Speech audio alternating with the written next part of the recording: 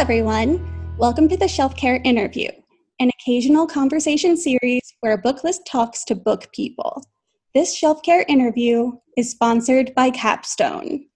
I'm Julia Smith, and today I'm talking to V.T. Badania, author of the forthcoming Astrid and Apollo series, which kicks off with Astrid and Apollo and the Starry Camp Out.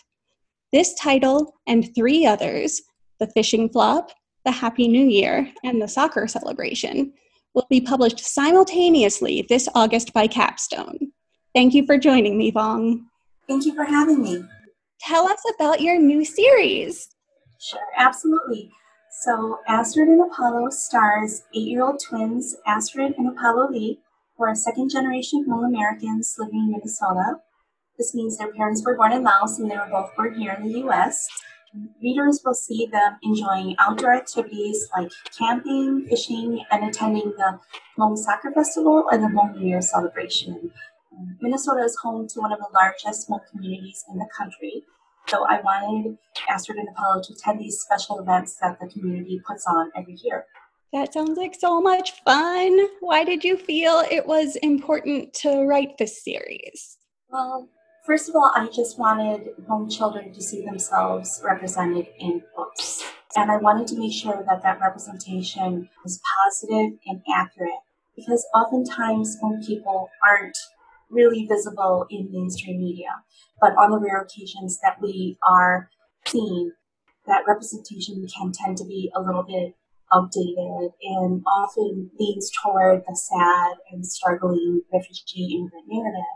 But a lot of the Hmong kids today are second, third, or even fourth generation. So they're removed from that refugee experience now, and they might not relate to those stories. And while all those stories and the history of our people being war refugees is extremely important, and we want the children today to know and understand about the many hardships that we faced, it's also important for them to see themselves in happy stories, in what is a more authentic representation of their lives right now. Because not every day for a Hmong child is going to be sad and traumatic and full of pain. A lot of kids do regular things just like their non-Hmong peers.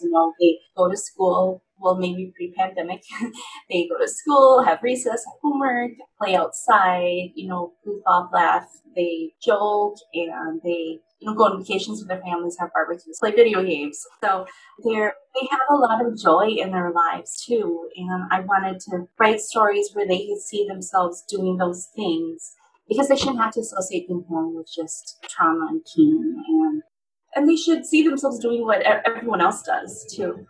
So I wanted them to see themselves in happy stories. If white kids can see themselves in happy stories, then why can't Hmong kids see themselves in happy stories too, right? So that's why I wanted to write the series. And one thing I always think is that for Hmong kids, and anyone for that matter, you are the hero of your life. So why can't you be the hero of your story? As I said, I just want Hmong kids to see themselves in stories and as the heroes of their stories, because in actuality, they are the heroes of their life.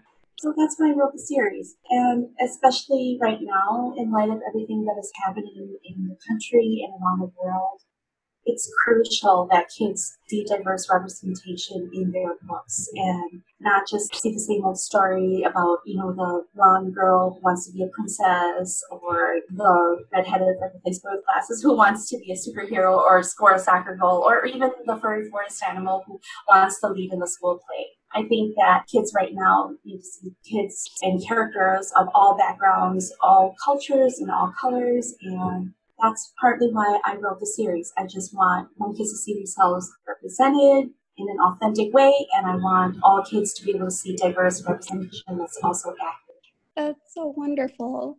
Well, sort of to that point, I noticed as well, this is an illustrated early chapter book series, but you do have a Hmong American illustrator. Was that something you were involved with? Did you express that you wanted that for your book?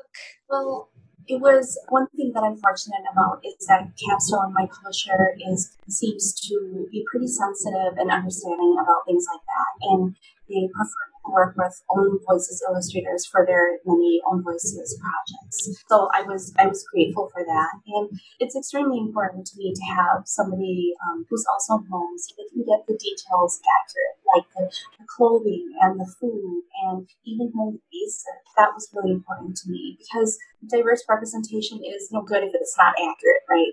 I was glad that we have a home illustrator, and I was also happy that my series was able to create an opportunity for home artists to work on a home project. Absolutely. What inspires your writing or inspired you to be a writer? A lot of things, but I guess I could say tell you a few things that inspire my writing. Probably the most basic thing is a good story. I know that if I'm reading a good book or if I hear an interesting story that moves me in some way or evokes some kind of emotion in me, then I suddenly feel really inspired to write my own story or to continue working on something that I'm in the middle of writing. Good movies also inspire me to write. Just the other night, my husband was watching a zombie show on TV, and it was really scary. I watched a little bit with him, and as I was watching it, I started thinking, this storytelling is actually really interesting because it was different from anything I'd seen before, the way the movie was breaking down each scene, each character. And I started thinking, what if I write a novel about lone teens during the zombie apocalypse and I broke down the chapters the same way that this movie was breaking down the scenes? So, and another thing that inspires my writing, I would say, is poetry. Now, I don't write poetry myself. I find it far too intimidating and really challenging, but I think it's a really powerful art form. So I love reading it because it really helps me with my prose. And nowadays I'm just reading a bunch of verse novels because that really inspires me as well. So that's what I would say inspires my writing. Good stories, good books, good movies, unique storytelling, and beautiful language. All of these things compel me to create and write. And it's always my hope that I can write something beautiful too. Yes. How would you say that libraries have played a role in your reading or writing life? Well, libraries had a huge impact on my childhood because as a kid, I was incredibly and painfully shy. I barely talked when I was at school. I hardly spoke with classmates or teachers, but I loved stories. So, of course, my favorite place in the world was the library. Because in the library, I could be quiet, I didn't have to talk, and I could read, which is what I really wanted to do. And the librarians were always very kind to me.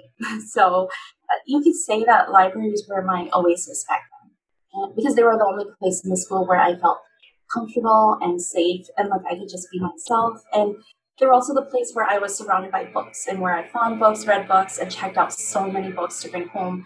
They weren't very diverse, but still, I read so many books. And I think that's part of the reason why I wanted to become a writer, because I read so many books at such a young age. Today, I still like going to the library to check out books, sometimes way, way too many books, and to perform research and to write. So I would say that libraries played a huge, significant role in my reading and writing life. And looking back on those years, I'm not sure how I would have made it through all those years of elementary school if libraries did not exist. They were my salvation. Well, when you're not writing, and I hear you just said you love to still check out books and everything, what do you like to read? I read a ton. To be quite honest, it's been pretty difficult to concentrate or focus on reading and writing during the pandemic, but still I keep buying all these books on my Kindle and I have tons of books in my queue. But I would say I had to narrow down my list. It's just way too long. Some of my favorite authors are Erin Entrada Kelly, Rita Williams Garcia. I love work by Stacey Lee. She does a lot of historical fiction. Christina Tornvat's books. Some of the books that I read recently that I still think about and just really adore, From the Desk of Zoe Washington, Any Day with You by Ray Mayfield, Almost American Girl by Robin Ha, which is a graphic novel. And right now I'm in the middle of I Can Make This Promise by Christine Day. And I'm not even done with it yet, but I'm so excited because I heard that she has a new book coming out. So I really love their works. And I also have read a bunch of verse novels, as I mentioned. I can give you that too, but it's pretty long. No, that's great. I think we have time for maybe one more question. And I guess this is just sort of starting with an observation, but it's so great in these books that you give these like culture notes essentially in them. that include vocabulary and kind of highlight with illustrations different food that the families are eating. Did you plan to have those sort of things flanking your story in like each of the volumes? And like, was that an important part of the story for you? Well, I think, first of all, those sections in the front and back matter of a lot of the capstone chapter book series, they do have those sections already. So I didn't really have to think about what would go where. But as I was writing the stories, a lot of the details, cultural details or specific details about home food or things like that just kind of came organically. I didn't really have to plan like, I have to make sure that I'll mention a dish here and a snack there or anything like that. It's just kind of organic because I think about, my life and, I don't intentionally plan to eat home food this night and drink that night. So as far as the story, those things just it came naturally. I do have to say that in addition to the home facts that we have and home terms, and of course, most important is the home foods, there was a section that we cut out, which was an activity section, because there just wasn't enough space. Too many facts. And I think my list of foods was way too long. So they took up a lot of space. There weren't enough pages in the book. But I did have an activity section that kids could complete, some special activity that related to the plot. And maybe I might put them up on my website. For the most the fun book, I guess the one where they go to the soccer festival, there was a recipe. So that was probably the most fun one. The other ones were things like making a little tent or making a little fishing rod. Well, I have to say that they were all integrated very well. Like, it didn't ever feel like you were teaching the reader about they were just like organically part of the story, and the information was there for the readers who wanted to then seek out more. And so thank you. It was such a fun little series, and I'm happy to get to talk to you about it right now. And it's your debut, right? I should have said that right off the bat. So I think everyone has a lot to look forward to with these books and your future ones. Thank you for chatting with me, and thank you to everyone for listening to the Shelf Care interview. This Shelf Care interview was sponsored by Capstone, publisher of V.T. Vidania's Astrid and Apollo series. And be on the lookout for Astrid and Apollo and the Starry Campout and its companion titles, available August 2020. Happy reading!